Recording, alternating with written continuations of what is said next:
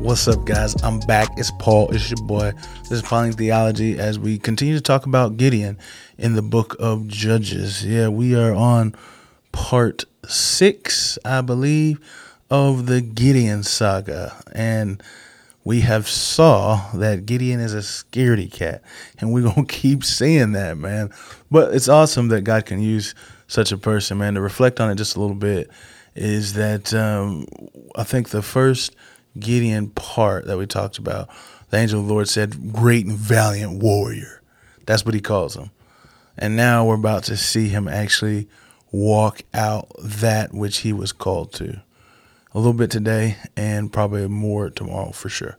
Anyway, let's just jump into it, man. We're in Judges chapter 7, part 5 of the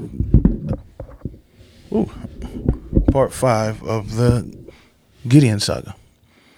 It says, that same night the Lord said to him, arise. Let me back up. Just see the same night is that after we dwindled down the people. They started out with 22,000, I believe, and then lost 12,000 because they were just scared. So they had 10,000 left. And then God said that they're going to short them down a little bit more. And so he gave him like a drinking test, and they left him with 300. So that way they can't say that they won the battle on their own. They have to know that it was the Lord who gave it into their hands. And so it says, that same night the Lord said to him, arise, go down against the camp, for I have given it into your hands. But if you are afraid to go down to the camp with Purah your servant, and you shall hear what they say, and afterward your hand shall be strengthened to go down against the camp.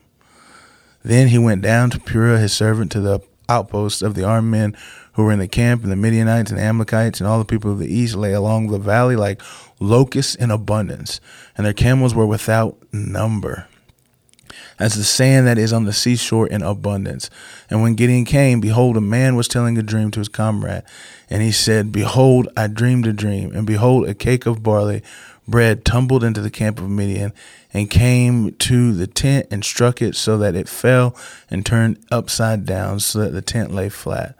And his comrade answered, this is no other than the sword of Gideon, the son of Joash, a man of Israel. God has given into his hand Midian and all the camp.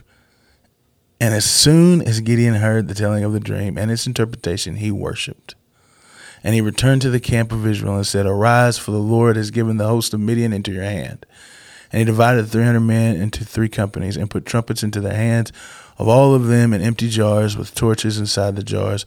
And he said to them, look at me and do likewise. When I come to the outskirts of the camp, do as I do. When I blow the trumpet, I and all who are with me, then blow the trumpets also on every side of all the camp and shout for the Lord and for Gideon. Ain't this something, man? So what happened? Number one, what happened? What occurred in the story? Well, God told Gideon, get up, man. It's time to fight. And then he gave a provision. He knew Gideon. He knows Gideon. He gave a provision, and he said, if you're scared, go down there. You'll hear a testimony or you'll hear a prophecy or a dream, and then that dream will strengthen you, and you'll be able to do what I've called you to do. And so Gideon, being scared, that is a characteristic that we see. That's obvious in Gideon. So it's a strong narrative point that the author of the Judges wants us to know. Gideon's a scaredy cat, so I don't feel bad about saying it. And he goes down there, and he hears these 2 guys talking to each other, and he's like, man, it's like a bread. What did he say? I think it was like a piece of bread came through and struck a tent, and it fell. It turned it upside down. He's like, man, a piece of bread rolled through camp, hit a tent, and it flipped it upside down, made it lay flat. And then his other brother's like, oh, man, shoot, that's Gideon, dog. That's his sword, man, that he came and he's going to destroy the Midianites. He's going to destroy us.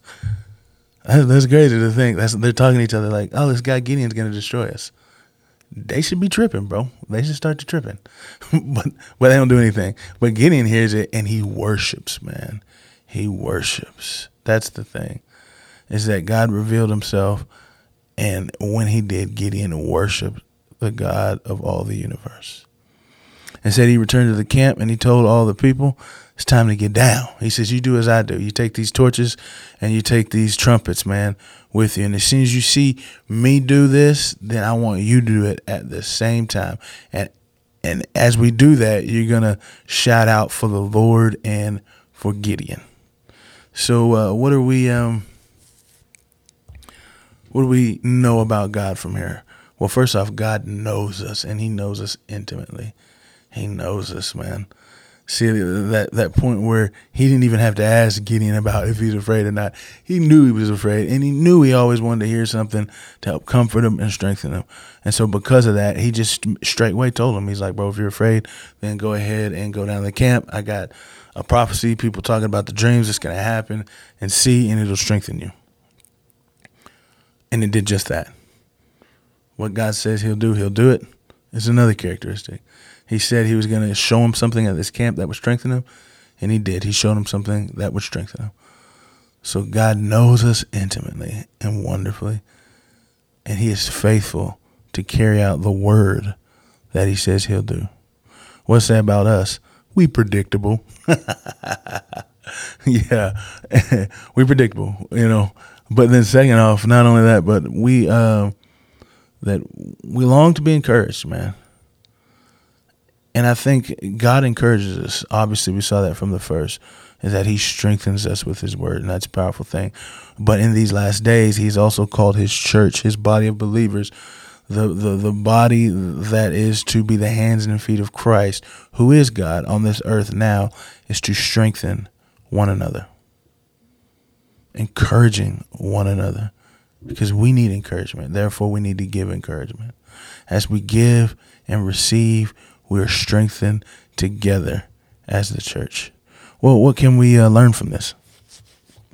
Well, again, the same way that we've seen is that God is gracious, but not only that, but I think that we can rely on God and find our hope and strength in him. I know that we talk about the same things, being weak, but being strong in the power of God. This is what this story here about Gideon is essentially about, is that Gideon, being a weak man, has been strengthened through God. It's kind of a contrast really between the other one, where Barak is seen as a weak man, but Gideon is strengthened because he listens to God. He questions him a whole bunch, but he ultimately listens. While Barak didn't listen, and Deborah had to go out and get that dude to come and tell him, did not the Lord tell you to do this? So I think that's what's so good about Gideon, is even though he questioned, which is okay, ask questions, man, because what does God do? Reveal himself. And when he reveals himself, what do? We worship him.